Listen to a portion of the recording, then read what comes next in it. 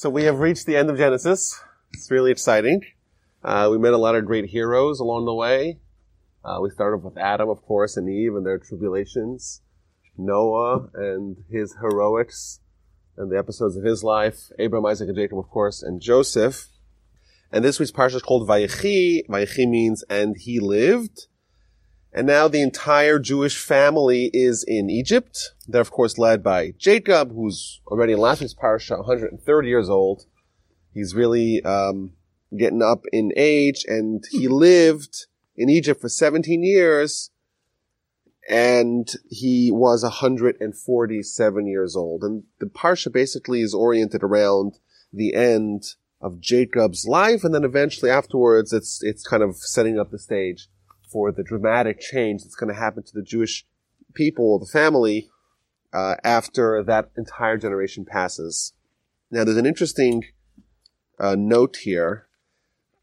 Between every Torah section, so there's 54 Torah sections, between all of them, one of the next one, there's a little break in the Torah scroll. If you open the Torah scroll, you'll notice that there's just white space between every parsha, and even within a parsha, there's various sections that have just end to the end of the line. Now, between every book of the Torah, there's actually 4 empty lines that separate that. Now, all these things have been since the times of Moses, and every parsha has a break between it and its preceding parsha, with the exception of this one. Between Vayidash of last week and Vayechi of this week, there's no break. It just keeps on reading. No stop. And this is really strange. And Rashi tells us that the reason why the parsha is closed, there's no opening, is because, he gives us 2 reasons. Number 1, because Jacob died in this week's parsha. And once Jacob died, the hearts and the eyes of the Jewish people closed. Why? Because that's really marks the beginning of the enslavement. That's the first reason. The second reason is that Jacob wanted to tell his sons about the redemption, and it was closed from him, and therefore it's marked by the Torah portion being closed as well. That's what Rashi says, 2 opinions.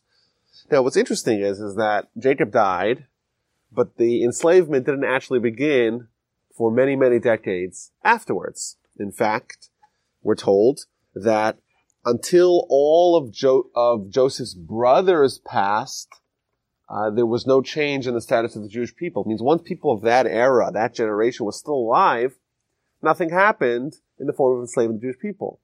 Yet, Rashi here tells us that when Jacob died, that's the beginning of the exile. What this means is that the exile was really twofold. There was one exile that started when Jacob died, and the physical enslavement only began when all of Joseph's brothers died. So what was the exile of Jacob? What actually happened was something very subtle, and that is a shift in ideology, a shift in perspective. Jacob was a beacon of faith, of Torah for his people, for his descendants. And numbered 70, then the last week's parsha, we find that they start growing very rapidly, very fast. And Jacob was a link that they had all the way back to Abraham. Jacob was Israel. He was the one who struggled with the angel. When they had him in their lives, their commitment to their values was unhindered. Now they're in Egypt. They've been there for 17 years. Their kids are going involved in Egyptian culture, albeit in a separate community in Goshen, but still they're part of a larger community.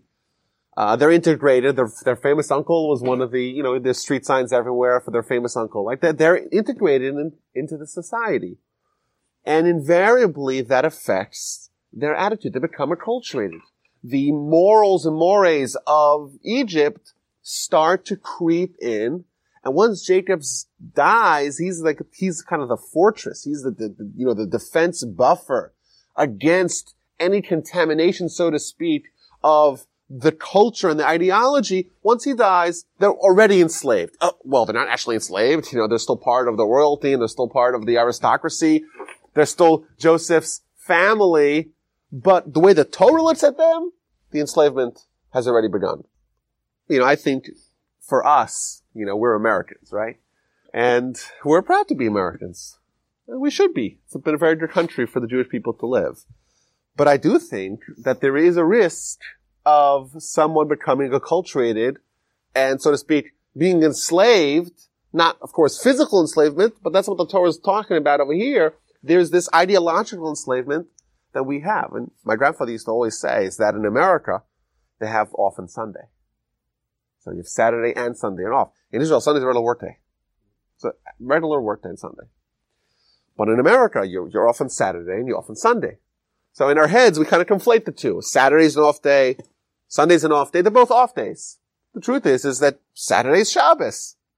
And in, the Jewish communities worldwide, there was always a difference. Shabbos was different than the rest of the days. Shabbos is Kodesh. Kodesh means distinct, separate. Shabbos is always separate. And now we kind of have Shabbos and Sunday, we kind of conflated them. They're both off days. We don't go to work on either one of them. But what happens? We kind of lose. The prestige of Shabbos is somewhat diminished. Now there's a few other interesting just tidbits here. First of all, the fact that the Jewish people are suffering because they're starting into exile is one thing. The Torah, well, that's an entirely different thing. So what's really remarkable here is that the Torah is almost reflecting the status of the Jewish people. The Jewish people, they're suffering in exile, and Torah is going to reflect that. In fact, we have certain statements in Jewish literature that describe the Torah as being very similar, or a different dimension of the Jewish people themselves. Now also, this idea of having a break after each parsha, I think it's a very powerful one. When you study something, you're impacted, hopefully. You want to try to integrate that into your mind and into your life, into your behavior. You want to take some time, a few moments to stop, to reflect, to think about it, to ponder about it, to ruminate a little bit. Right? That's a very healthy attitude. To let things kind of be absorbed. And after every parsha, the Almighty tells Moshe, okay, you finished writing this parsha, take a little break. A little break. Let people think about it. Now, what happens in this week's parsha? We have the beginning of the exile. Sometime, perhaps the lesson is that with regards to exile, it doesn't necessarily make sense. You can't think about it. You try to, in your head, do calculations. How does this work? How is this fair? How are we going to get out of this? And you know what? It's all closed. It doesn't make any sense. You cannot chart a path of why this happened, how we're going to possibly get out of it. And that's why, indeed, sometimes there's just faith.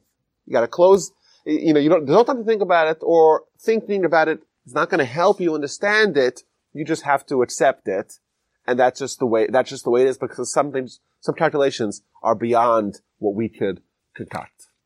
Okay, so Jacob is getting really old. He's 147 years old, and he's about to die. And he calls his son Joseph. And he tells them, if I found favor in your eyes, I want you to swear and do to me truth and kindness. Don't bury me in Egypt. Instead, take me to the land of Canaan, back to Israel, and bury me in the same place where Abraham, Isaac, and, of course, Leah, his wife, are buried. The famous cave. He swears to him, and he bows to the head of the bed. That's the first episode of the Parsha. Now, there's a few interesting things here. First of all, he calls his son Joseph. Remember, the Torah does not give us any extra words. We know very well that Joseph is Jacob's son. We spent the past 4 weeks talking about that relationship. Vayikra livno li Yosef. He called his son Joseph. There's a simpler way to write that. Vayikra li Yosef. He called Joseph. Why is it he called his son Joseph? Now, of course, if you would just read that, it's, if you weren't examining and weighing every word, why is it there, you wouldn't necessarily ask that question. So there's an interesting Rashi here. The question is, why does it have to say the extra word, beno, his son? Just say Joseph. We know the relationship has been established already very well. And Rashi says, very strange statement. He called to his son Joseph, to he who has the power to affect what Jacob wants. Also, what's he adding? Like, Rashi doesn't seem to be contributing much to the narrative. He called his son Joseph, but he says that Joseph has the ability to do it, to affect the change. I think what the verse and what Rashi are doing is addressing a core transformation. We know Jacob made mistakes, or arguably made mistakes, with regards to how he treated his sons. He showed favoritism to Joseph over the rest of them, and we argued maybe that's bad parenting. Right? That's what the discussion we've had previously. He gave him the sweater, and he treated him better, and that caused there to be conflict and tension amongst the brothers. So now, has Jacob learned his lesson? It's been 22 years since 22 years plus 17. It's been almost 40 years since those events. And now he has a need. So which son is he going to call? Says the verse, he called his son Joseph. Means the only reason why he called his Joseph was not because Joseph was any different than the rest of his sons.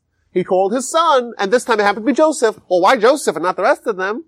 Because Joseph was the one who had the ability to bring about the change that he wanted, because he was the king, or the second in command.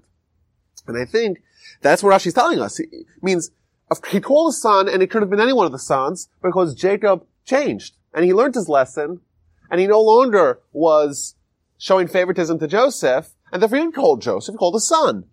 Well, which one of the sons? It happened to be Joseph this time, because Joseph was uniquely positioned to be able to bring about that change. But to me, it was always interesting, because like, you read this Rashi, and you don't really understand the question and the answer. Rashi's he's always coming to answer something.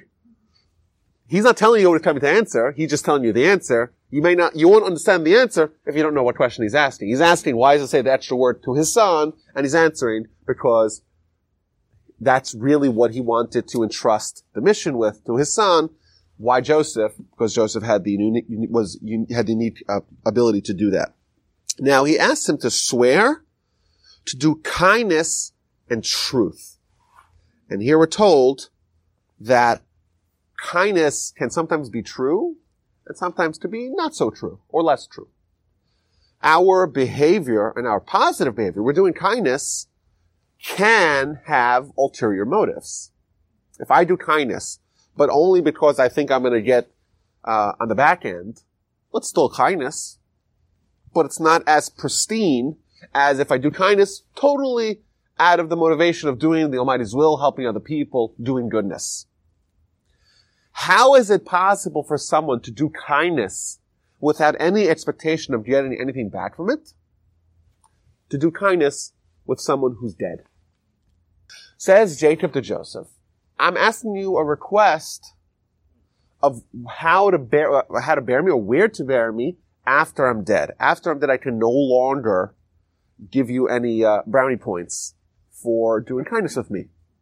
And therefore, says Jacob, this is kindness, but it's also truth. What this means is that when the Torah evaluates someone's behavior or someone's action, a good deed, a mitzvah, it's looking on it really under a microscope. Yes, it's kindness, but is it truth?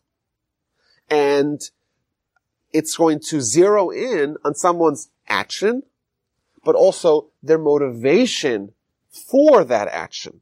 What was the real reason why someone did that?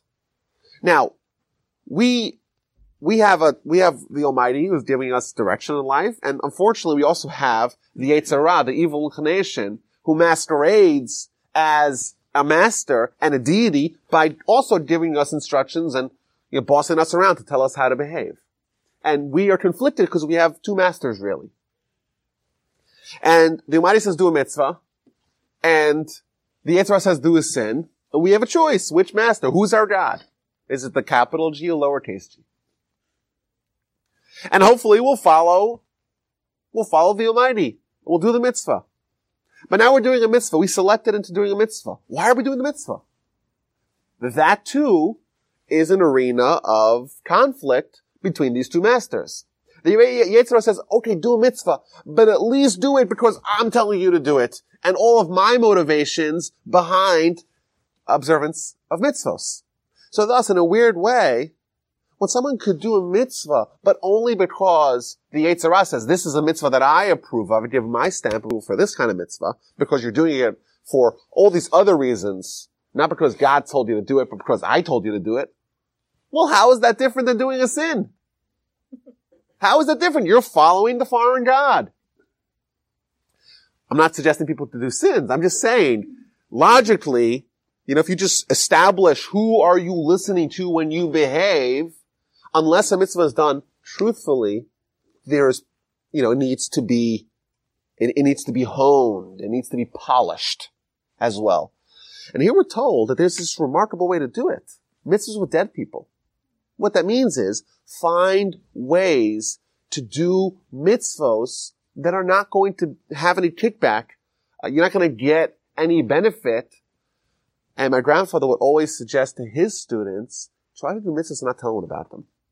Do it modestly. Do it just don't tell your wife, don't tell your kids, don't tell your rabbi, don't announce it in class. Just do it. You are doing the will of the Almighty, and you're not telling anyone about it. You don't want anything in return. That's the highest level of doing a mitzvah, because that is really doing the will of God without the will of the foreign god interfering at all. Jacob does not want to be buried in Egypt. Why does he not want to be buried in Egypt? So Rashi gives us a few reasons, because Jacob, of course, is a prophet. He knows in the future there's going to be plagues that are going to befall Egypt. Some of them are going to involve the subterranean geology of the land, and he doesn't want that to affect his dead body. One reason Rashi gives. Additionally, he doesn't want to have. He wants when humans are resurrected, he wants to be resurrected in Israel. And lastly, interestingly, he doesn't want the Egyptians to deify him. Now, like Sandy's mentioned, when Jacob arrived to Egypt, first of all, he's 130-year-old. He's the father of the great hero who saved Egypt, Joseph. He's a remarkable figure. But also, the famine stopped 5 years early. And even Pharaoh's really impressed with him when they meet. He became somewhat of a hero, somewhat of a celebrity in Egypt. And he was worried, I'm gonna be buried here. They'll make a shrine over my grave. And before I know it, the Egyptians will deify me. And he didn't want that for obvious reasons. Now, I think this is interesting. This does really give us a window of insight into what the society there was like at the time. And really how it's been for a long time in non-Jewish societies. If you saw a human, clearly by any objective standard a human, who was remarkable and was off the charts in some way, there was a tendency for them to be deified immediately. In fact, the pharaohs themselves, they would deify themselves. Whenever Moshe, once we get to Exodus, Moshe comes to talk to the Pharaoh, he's always speaking to them in the morning when they're in the Nile. Because the Pharaoh would tell his people, well, I'm a god, I don't need to go to the bathroom. And then every morning he would sneak into the Nile to go use the facilities. And therefore Moshe would go to him and say, oh, I know exactly who you are and what you are and everything about you. Don't worry about it. Like he would kind of just show him that I know your vulnerabilities. But this is really surprising that there is a certain human desire when you encounter someone that is able to do things that you're not able to do. You automatically, means you cannot possibly fathom how this fits into the normal scale of human capability. You ascribe super capability, supernatural, transcendental capability to that. I spoke recently about the story of JC as given in the Talmud. I gave that class here a year ago as well, but I spoke in the Torah Center on Hanukkah about that. And one of the sources about this episode describes JC, or maybe arguably who is the JC character, as a student of one of the rabbis. He was just an average, or maybe he was a student, but he was a student of one of the rabbis. He wasn't one of the rabbis, he was a student of the rabbis. But he was pariahified, for whatever reason, by the Jews, and he went to the non-Jews. And the non-Jews saw a student of the rabbis, and to them, they never met anyone like that.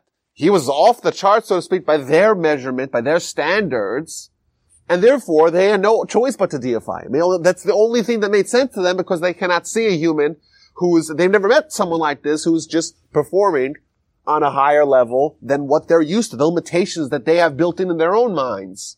Now the truth is, had they met any of the other students of the rabbis, they wouldn't be impressed by this guy. But they didn't. He was the one that they got, and therefore they deified him. That's one of the theories on this issue. Maimonides, you look at Maimonides' accomplishments, in every field that he touched, off the charts.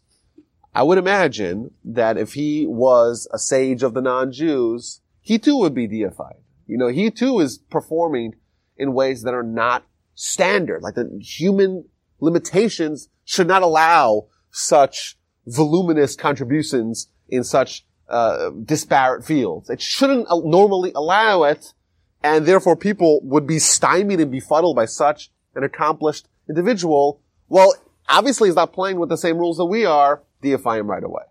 But the truth is that our nation is a nation that produces giants. And giants that some people, they encounter them, and they don't imagine how it's possible for people to do that. And that's just but we never deify humans, because we know, we have a certain expanded, standards. Even Moshe splitting sea and plagues and going up 40 days not eating, not drinking, never once did anyone consider deifying him. In fact, they would always highlight his humanity. We'll see Moshe's emotion a little bit. But either way, Jacob was concerned, and it was a very real concern, that he would be deified, and thus he requests him to be buried in Egypt. Now, not only that, he also asks Joseph to swear. This is strange. Joseph is Jacob's son. Joseph, they've been living together again for 17 years. You would assume he's displayed his piety until the last, for the entirety of the time, for the duration. Why does Jacob find the need to make Joseph swear that he's going to bury him in Israel? So, I think there's really two potential answers. Number one, we can never be sure. Joseph was in Egypt. He's lived there under very trying conditions with tremendous headwinds in his face, obstacles in maintaining his piety and his righteousness. Yes, someone may indeed appear to be righteous, but unless there's an actual clash between the two options, it's still possible for them to kind of create harmony between being a Jew and an Egyptian. Jacob is now asking Joseph, I want you to commit to one or the other. I'm your father. I'm your forebearer. You could choose to bury me in Egypt to build an Egyptian legacy, or you could build a Jewish legacy. Only one of them is possible. Till now, well, you were the Jewish Egyptian. You had the family, you were in Egypt, you had everything. Now is a time where you have to choose which, what are your true stripes. And I want you to commit in a way that you can't change anymore. You're bound in an unbreakable bond towards one or the other. And therefore, what Jacob was really asking him that. He asked him, which one are you, Jewish or you Egyptian? Assuming you could only have one, which one are you going to select? Joseph tells him, I'm going to bury you in Egypt. He swears to him, and immediately Jacob bows to the head of his bed, i.e., he thanks God. Now, why would God be at the top of his bed?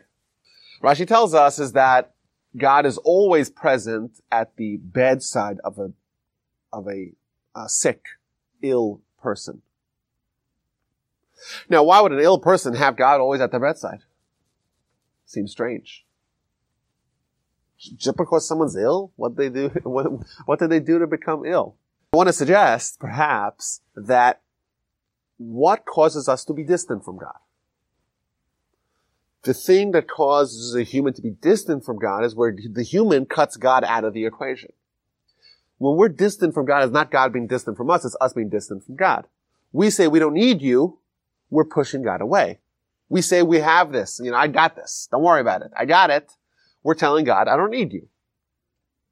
If we are vulnerable, if we're weak, and we realize our own lacking, by definition, we're reaccepting God, and thus God is close to us. For someone to admit their own fallacies, their own shortcomings, and thus subject and submit themselves to God, by definition, they're allowing God back into their sphere. Thus, someone is sick, and they realize that they're in God's hands. There's nothing you can do. I'm at God's mercy. Someone like that is actually close to God. Moreover, we find Jewish sources that indicate that small children, have a special protection. Because no one knows their own limitations more than a child. The child knows they can't cross the street by themselves. They have to listen to their parents' orders, even if it means insane things like going to school. Like they're totally subject to other people. They know that if the parents don't feed them, they know they're on their own, so to speak, and or on their own they cannot possibly survive. Okay, well they have that, they're vulnerable. You're vulnerable. God watches over you even closer. We have a tendency in our society to look at people who are, macho and I got this and don't worry about it. But the truth is that in a certain way, it discounts God and thus causes distance from God. Now, Joseph swears. We said one reason why he swore, or why he needed to swear. There's another reason, and we'll get to that in a little bit. Okay, so Joseph swears, and now Jacob's condition worsens, and he brings over his sons Manasseh and Ephraim to get a blessing from Jacob. And Jacob, he raises the stature of the two sons of Joseph. And in fact, each one of Joseph's sons, even though they're grandsons of Jacob, they are elevated to the status of Reuven and Shimon. And thus, Ephraim and Manasseh become peers to the tribes. Indeed, they become tribes of their own. And Jacob also invokes some of the problems some of the issues that maybe Joseph has with him. For example, when Rachel, Joseph's mother, died, Jacob made a decision to not carry her all the way to the final resting spot of the forefathers, instead buried her in Bethlehem along the way. And he explains to him why he did that. And then he says, okay, these sons of Ephraim and Manasseh, I want to give them a blessing. He hugs the kids. He tells Joseph, I didn't imagine I would see you. No, I get to see you and your children as well. Unbelievable. And Jacob asks Joseph, who are these kids? I think simply you would imagine that Jacob's getting old. Maybe his mind's not operating as, peak performance. He's a little suffering from dementia. That's what you would imagine. Now, the Torah is not telling us about the dementia of Jacob, clearly. Immediately, 2 verses earlier, he says the sons Manasseh and Ephraim, and he names them, and they're like Reuven and Shimon. So obviously he knows who these people are. Because in the same conversation, he already said these are, maybe he has short-term memory loss. I don't know, but maybe he should have asked that before they met. Don't you think? They meet, he says, oh, these are Ephraim and Manasseh, they're like Reuven and Shimon. He obviously knows who they are, doesn't need to be reintroduced to them. And then a few verses later, let me give him a blessing, but who are they? So look at Rashi. Rashi says something very similar. He asks, who are these? He's not asking about the individuals in front of him. Jacob is peering in to the future progeny of Ephraim and Manasseh, and he finds that in several hundred years, Yeravam, who's going to be the team that's going to cause the split and the schism between the kingdom of Israel and the kingdom of Judah, this is 500 years in the future, is going to be a descendant of Ephraim. And Yehu, another sinner, is going to come from Menashe. And what he's asking is not about who Ephraim and Menashe are, but who are these people in Ephraim and Menashe's future that are going to be sinners. And which is remarkable, I think, for a few reasons. First of all, Jacob's able to sense that. He's able to perceive who the descendants are of the people he's meeting, which is really remarkable. We'll see Moshe is going to do that as well. When Moshe, when he kills the Egyptian, the first episode that we find about Moshe, in the first narrative about Moshe as an adult, he sees an Egyptian hitting a Jew and he kills him. But first he turns right and turns left. He turns this way, turns that way, and sees that there is no man. Simply you would say, he turns this way, turns that way, and sees that there's no one watching. I can kill the guy. Rashi tells us that he looks into this person's future and sees that no one in the future of this person will convert to Judaism, and therefore he has no redeeming qualities, and therefore I could kill him if needed. That's what Rashi says, which is kind of the same thing. Able to look at someone now and to be able to tell what all their descendants are going to be like, which is really remarkable. Of course, that's an attribute of a prophet, something we cannot possibly have. So that's interesting that Jacob is able to sense that, but also what this means is that someone's future is really a development, an expansion of their present. And I meet people today who tell me that, 200 years ago or 150 years ago, my grandfather was a rabbi and he wrote a lot of Torah books. Or my grandfather was a shochet, he was a bit tzaddik, he was really righteous. And what this actually means is how come this person ended up in a Torah class? How did they merit that out of all the Jews in their block and their neighboring community, they're the one who's studying Torah? Well, the answer may lie in the fact that their grandfather years back put an extra prayer for their descendants, and now they're just following what the past had already foretold on the future. And of course, we cannot do that. We're not Jacob. But Jacob is able to look at Ephraim and Menashe and see the great things about them, and see, of course, the problematic things as well. Now, Joseph very famously puts Menashe, who's the older, on his left side, i.e. the right side of Jacob. So Jacob should put his right hand, the more dominant hand, on his head, and Ephraim on the left side. And Jacob decides to swap his hands, and he puts his right hand on Ephraim and his left hand on Menashe. And Joseph is bothered by this. He says to him, wait a minute, Menashe is the older one. He says, don't worry, I know exactly who's the older one, but the younger one is going to be greater, because the descendant of Ephraim is the great Joshua, Moshe's primary student and the leader of the people after Moshe died. Whereas the prime descendant of Menashe is Gideon, who was also a great Jewish leader, but not quite like Joshua. So Jacob's able to see the future, both in the great leaders and also in the villains that are going to result from these people, and thus he's judging them accordingly. So Jacob gives a blessing to Ephraim and Menashe. He tells him, moreover, that the blessing that all future Jews will give their sons is to be like Ephraim and Menashe. And once again, he places Ephraim before Menashe. Until this very day, there is the prayer that we say, Yisimcha Elokeinu Ephraim and Menashe, for our sons, that may the Almighty make you like Ephraim and Menashe, because Jacob is creating a mold by which Jews will bless their sons to be like Ephraim. There's something special about Ephraim and Menashe that is remarkable, and that's what a parent should aspire, that their children should aspire to be like Ephraim and Menashe. I once heard a suggestion, why Ephraim and Menashe? Why not Reuben and Shimon, or Judah and Joseph, or Abraham and Isaac and Jacob? There's a lot of people that it could be. Jacob is telling us that we should try to tell our children, aim to be like Ephraim and Menashe specifically. I once heard a suggestion that Ephraim and Menashe, they were the next generation, Jacob's grandsons. Yet, the degradation, so to speak, of the generations didn't affect them. Reuven was a son of Jacob. His children were the grandsons of Jacob, and they were not at the level of being tribes, because they were the next generation. They were twice removed from Jacob.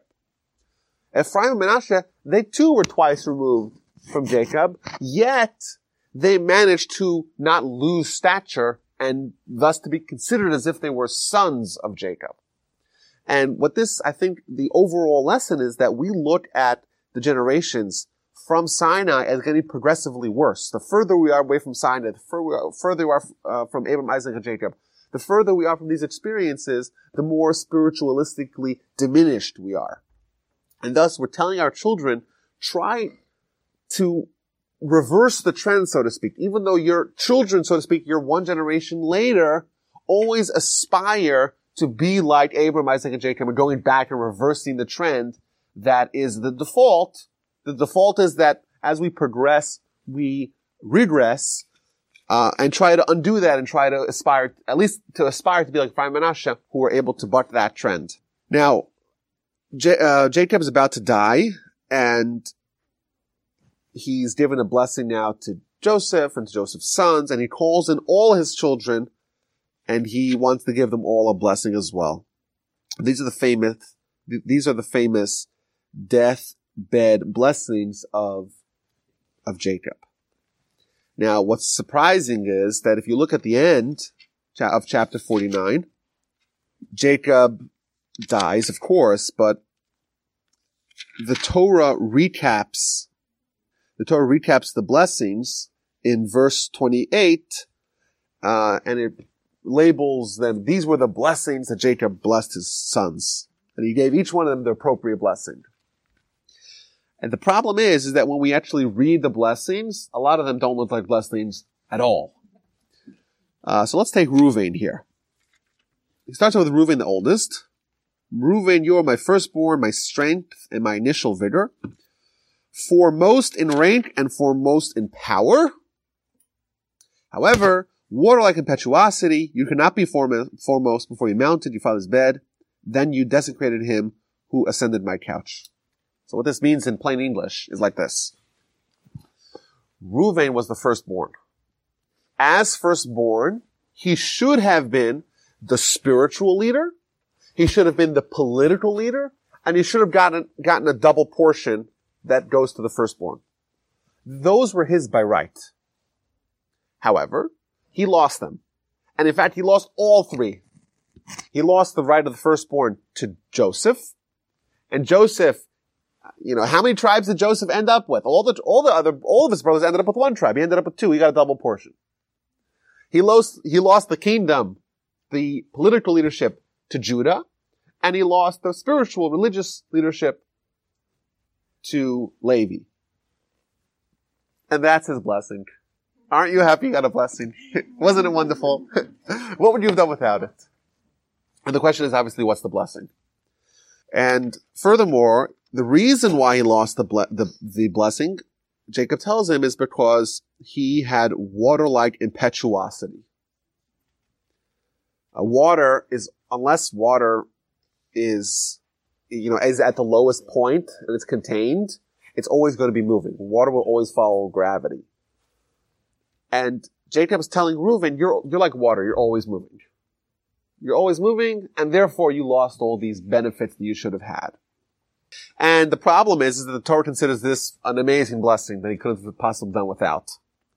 And my grandfather would always stop, whenever he would study this section with his students, he would teach his students about a global idea that's very vital for us in life.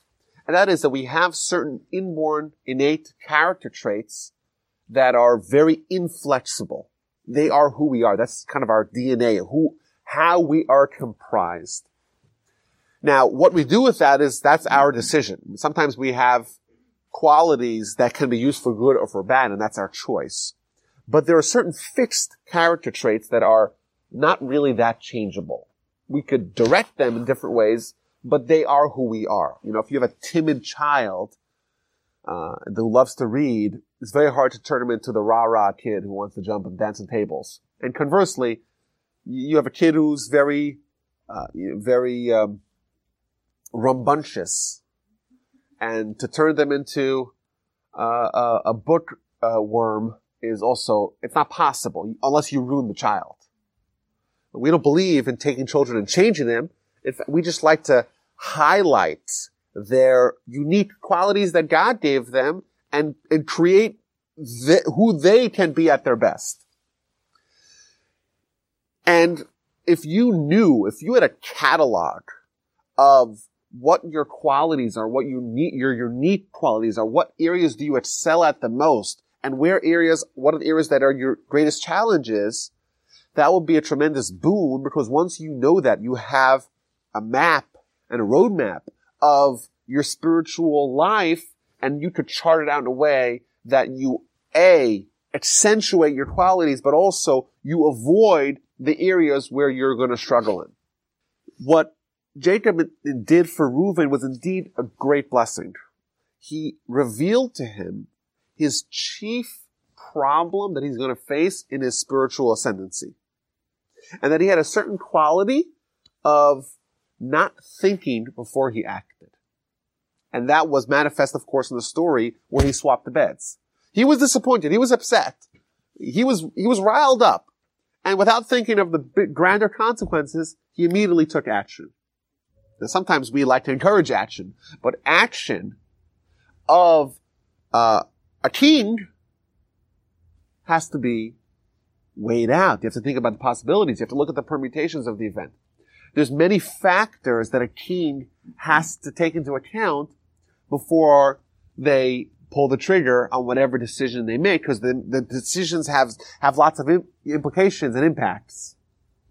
What Jacob's actually doing for him, he's saying, yeah, you lost the kingdom, but you're not suited to be the king. You have a certain quality, a certain happy trigger finger that makes you uniquely unsuited for being king. And therefore, it's indeed a blessing. It's a blessing for someone who's not qualified to be the king or the president. Go with that however you want to be in a job that they're unsuited for. Yes, to be the king is great, but if you're not suited for that job, it's harmful for you and harmful for your constituents. It's harmful for everyone involved. The lesson is a very powerful lesson here. Reuven, not only did he get an accounting of where his greatest challenges are, but also Jacob sets him up in a way that his life, or that his career choices are not going to always run in the face of his unique hampering quality that he has. Thus, to not be king indeed is a blessing. Indeed, to not be a Kohen, to not be the priest is also a blessing for him. If a priest in a temple, for example, a lot of details that go into running the temple in a proper way without things going awry. If the priest is not thinking and just acting, well, you know what's going to happen? They're going to have to restart it. Oh, this guy messed up again. We got to start from square one. And thus, to not be the priest is also indeed a blessing as well. Now, what happens to Shimon and Levi? Shimon and Levi are the next ones. What does he tell them? Shimon and Levi are comrades. They're brothers. Their weaponry is a stolen craft. Shimon and Levi, they're the ones who conspired to kill Joseph, ultimately acceded to just throwing him in a pit and selling him as a slave. But they're also the ones who, when their sister Dinah was kidnapped, they decided to maliciously tell Shechem and his people, and the city of Shechem, to just circumcise, so we'll let you marry, and then once they were ailing, they just rampaged their way through the city. In both of those stories, the motivating factor was one of brotherhood. Thus, Shimon and Levi are called brothers. And in fact, every time the Torah describes the brothers of Joseph, one brother said to another brother, it's always referring to Shimon and Levi. Because they're the ones who manifest a certain quality of brotherhood. But their weaponry is stolen. They actually are utilizing Esau's weaponry, not Jacob's weaponry. When Jacob approached Isaac, Isaac told him, the voice is the voice of Jacob, but the hands are the hands of Esau. Of course, that's that individual episode, but also that is the qualities of these two nations. The way we operate is with the voice, and the way Esau operates is with the hands. He operates on a more physical plane. Jacob tells Shimon and Levi, you guys are motivated by brotherhood, and you're disturbed if someone starts up with your sister, or that's an attack against all of us, and we have to respond with the most harsh measures, number one. But number two, the measures that you use are ones that you stole from Esau. And then he seemingly berates them in the congregation, do not join my honor In their rage, they murdered people. At their whim, they hamstrung an ox. Accursed is their rage, for it is intense, and their wrath, for it is harsh. I will separate them within Jacob, and I will disperse them in Israel. But first of all, he, again, is telling them what their unique qualities are. Their unique qualities are brotherhood with a little dash of violence. Number one, which is a good thing to know, because this is the way they always were. They were young teenagers when they went through the city of Shechem, mowed them down. Number one. Number two, Jacob is also setting them up for a life of success where this drawback will not flare up. What does he say? I'm going to separate them in Jacob and disperse them in Israel. Now we know, like we mentioned earlier, the tribe of Levi did not have its own tract of land in Israel. They indeed had various cities, but it wasn't all united. So they were scattered around the land. The tribe of Shimon, we're told, they were traveling teachers. They would go teach from town to town. So they too never had the opportunity to settle down and to allow feelings of national and nationalistic pride to ferment to the degree that'll cause them to behave in a way that's inappropriate. Indeed, again, we see that Shimon and Levi are given a blessing, even though it may sound like a curse. First of all, he doesn't curse anything but their rage, which is important. Jacob is able to separate Shimon and Levi from their anger. He says, accursed is their anger, accursed is their rage. He didn't curse them, he cursed their emotions, number one. But also, now they're set up for a life of success. They're set up in a way that their unique malfunction, or not malfunction, but their unique character flaws are not going to constantly be something they need to fight. You know, we, as a nation, we laud the people that are able to overcome their character. But the way we do that is not by constantly trying to come in conflict with our character, rather to avoid it as much as possible and to minimize the opportunities that we need to overcome. We have a certain fixed quantity of greatness, maybe, or raw power to overcome overwhelming obstacles. And thus, it's very prudent for someone to try to avoid their unique obstacles that would stand in the face of their greatness. Jacob indeed is blessing Shimon and Levi by setting them up for success. Now, Judah is given a fantastic blessing. Judah is worried that Jacob is going to recount the episode of Tamar, and indeed, Judah is all positive, and indeed, he's told that he's going to be the king. Moreover, he's going to be the family of the Mashiach, the family of David, are all going to descend from Judah. Why? Judah, the quality that he demonstrated, indeed, the name Yehuda means to admit guilt specifically. And we know when Tamar said to Judah, well, the person who owns this staff and the person who owns this signet ring, he's the one who's the real father of this child. And Judah mans up and says, it was me. And that indeed, says Jacob, that's the mark of a king. A king is someone who doesn't get himself too much in a hole that they cannot ferret out of. The problem, if someone makes a mistake, that's okay, provided they're willing to admit that it was a mistake and rectify their ways. If the implications are the entire world or the entire kingdom, and they make a mistake and they're not willing to admit that they made a mistake, they're just going to reinforce and get worse and worse down a certain path towards doom. Judah was one who admitted his mistake, rectified his ways. Indeed, it really demands certain fortitude to be able to do that. He did it, thus he indeed is suited to be king. Now, Zvulun and Yisachar are presented out of order. Yisachar was older than Zvulun. So, we know that Yisachar and Zvulun are partners. Yisachar was the great Torah scholar. Zvulun, he's the businessman. He's engaged in commerce. Zvulun should settle by the seashores. He's always doing business. Whereas Yisachar, he's the donkey, so to speak. He absorbs all the Torah on his back.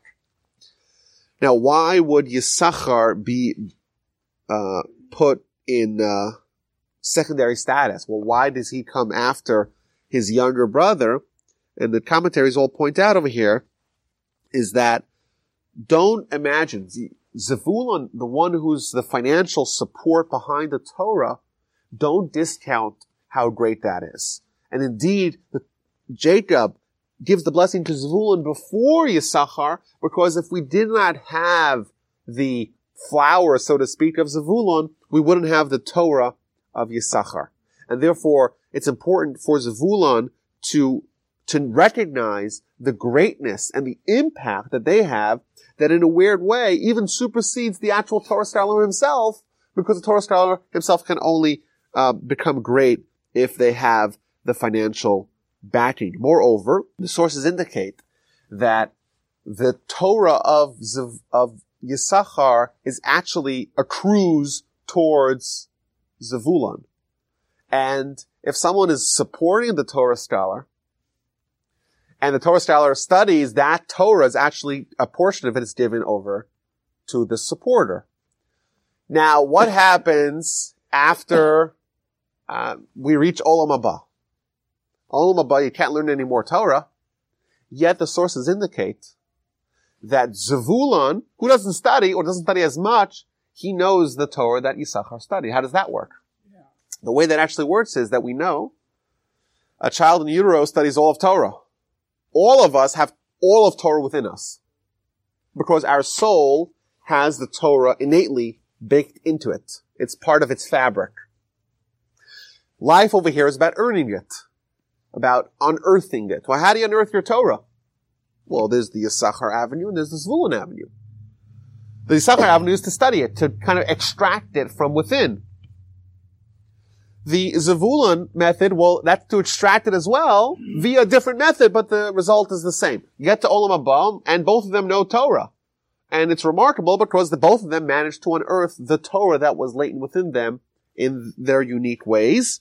It says the Torah, Zevulun, indeed, should come appropriately before Yisachar to laud and highlight his contributions. I want to look at the blessing of Joseph. Joseph is given a very lengthy blessing. There's one part of it specifically that I have a very specific fondness to, and that's the very first verse.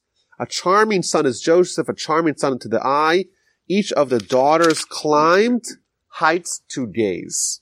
Now, the last word there is alei shur, which Rashi gives us a whole bunch of different reasons, a whole bunch of definitions of what this even means. Now, one of the definitions is that when Joseph was being paraded throughout the city of, throughout Egypt, when he was appointed as viceroy, all the girls climbed on top of the roofs to get a glimpse at this new hero who's going to save Egypt. That's what Rashi tells us. And the girls are climbing on top of the roof. Now, my grandfather wrote a famous book called Alei Shur, which means on top of the roof, on top of the wall. And what he says in his introduction is that there's this thick wall that separates the Torah world from everything that's outside of the Torah world. And even people that are studying or study a little bit, there's something there that not everyone is partaking of. And in his book, he writes, what we're going to do is we're going to go alei shur on top of the wall that's separating these two worlds, and we're going to be like those girls who are going to be peeking to get a sense of what this world is and the wondrous things that are happening in there. And maybe if we get a glimpse of what it's like, we'll actually climb down and try to find the doors, the gateways into that world, and to partake in that ourselves. Which to me is really interesting, especially if someone knows my grandfather's own personal story. It somewhat mirrors that of Joseph, where Joseph was alone on an island. He's in Egypt. There's no one around. My grandfather, indeed, during the war, when he was in Sweden, there was no other Torah scholars around, and he indeed stayed true to his beliefs like Joseph did, and thus he felt a certain affinity for Joseph, and that's why he named his book after this episode. Pretty remarkable, but I wanted to share that sort of personal feeling towards that. I want to quickly go to the end of the parsha here. Jacob dies, and Joseph asked Pharaoh for permission to bury Jacob in Canaan. And he asks him in chapter 50, verse 4, if you please, if I have found favor in your eyes, my father made me swear, I'm going to die, and go bring me to the land of Canaan. Now let me go bury him. And Pharaoh responds, go up and bury your father as he made you swear. Which is implied in it is that had Jacob not made Joseph swear, if he wasn't bound by the unbreakable bond to bury Jacob in Canaan, in Israel, then Pharaoh would not have allowed him to do that. So once again, we see Jacob's foresight. When Jacob says, I want you to swear, maybe Jacob was also aware that there may be a problem along the way where Pharaoh would not allow it to happen. Now, there's a very fantastic Talmud here, very surprising as well. Rashi brings it down. When Joseph became viceroy of Egypt, he had an interview with Pharaoh. And part of the qualifications to be king of Egypt was to be able to be well-versed to converse in all languages known to man. That was the requirement.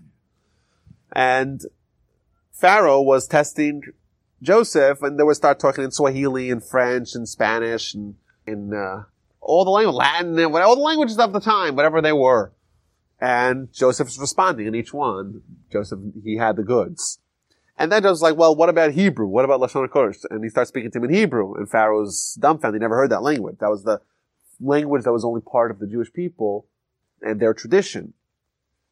So Joseph essentially had damning evidence that would disqualify Pharaoh from being king. Because there was one language they didn't know. And there's no way he could have known unless someone taught him. But Joseph says, you know what? I'm going to swear to not reveal it. Now, many years later, Joseph swears again to Jacob that he'll bury him in Israel. Pharaoh tells him, bury him in Israel like you swore to him. So Rashi says that Pharaoh is essentially telling Joseph, if you transgress this oath that you made to your father, you may come to transgress the other oath that you made to me and disqualify me from being king. And therefore, I don't want you to do that. Don't go follow your oath. But he says, I'm only letting you go because you swore. Only because you swore. If you hadn't sworn, I wouldn't have let you go. So this is really surprising because Joseph is not going to say, you made me transgress one oath, I'll transgress the other oath.